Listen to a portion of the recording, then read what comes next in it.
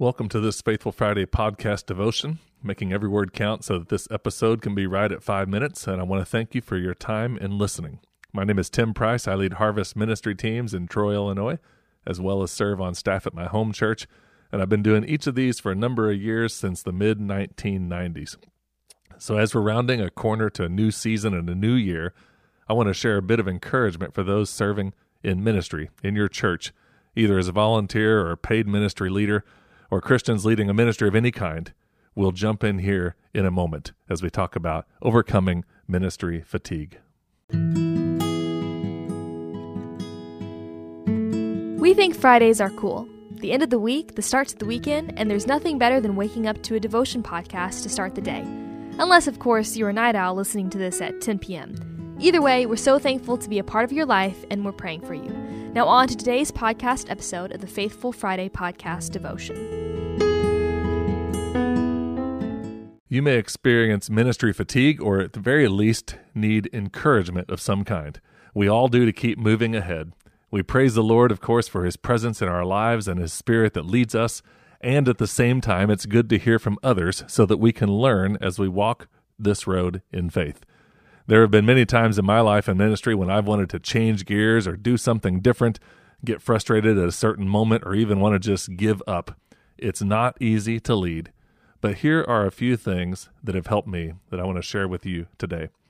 The first thing always comes to mind is that the church is God's church.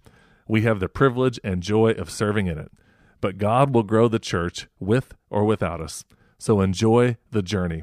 The decisions we make and the things that we're a part of, we want to take seriously and do all we can to move the ball forward and to be a part of ministry. But if it's agonizing the entire time, then we never have the fruit of enjoying God's presence in our lives. Ministry is a byproduct of the things going on in our heart. So it's always good to step back and take a moment to refocus, to center our lives on God's love for us as a child of His, despite what we do.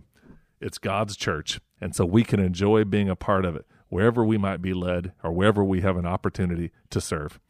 That's number one. The second thing that often helps me when I'm feeling a little discouraged or fatigue in ministry is that I don't have to do this. I get to do this.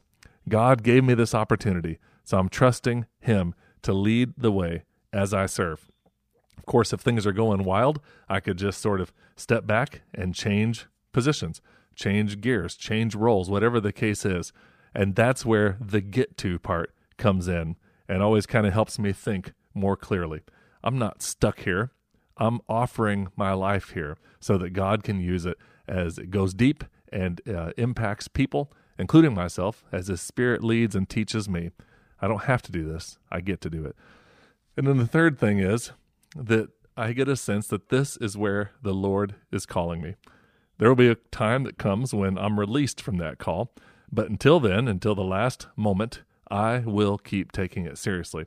And of course, there are times when I'll frame the tough things that I'm going through as just bumps in the road or, just little issues that I have to overcome, maybe share it with some people, but don't get too bent out of shape.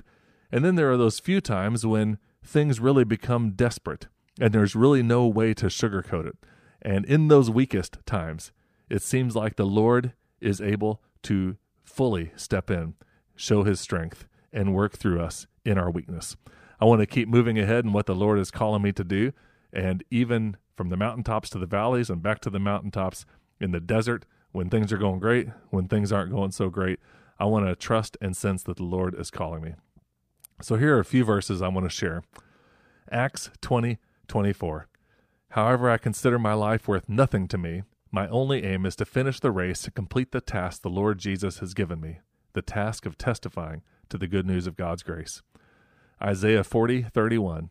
But those who trust in the Lord will find new strength. They will soar high on wings like eagles. They will run and not grow weary. They will walk and not faint. And then Isaiah 43:18 through 19. But forget all that. It is nothing compared to what I'm going to do.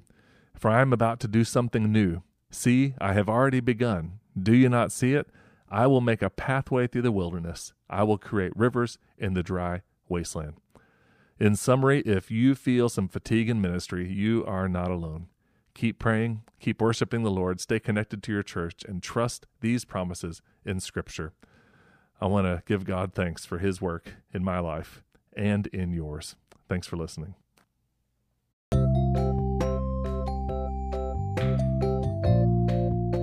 If you're a kids ministry leader in your local church or a parent or grandparent in our area, we would love to have you join us for the Rise Up Kids Conference, a one-day event for children in 1st through 5th grade.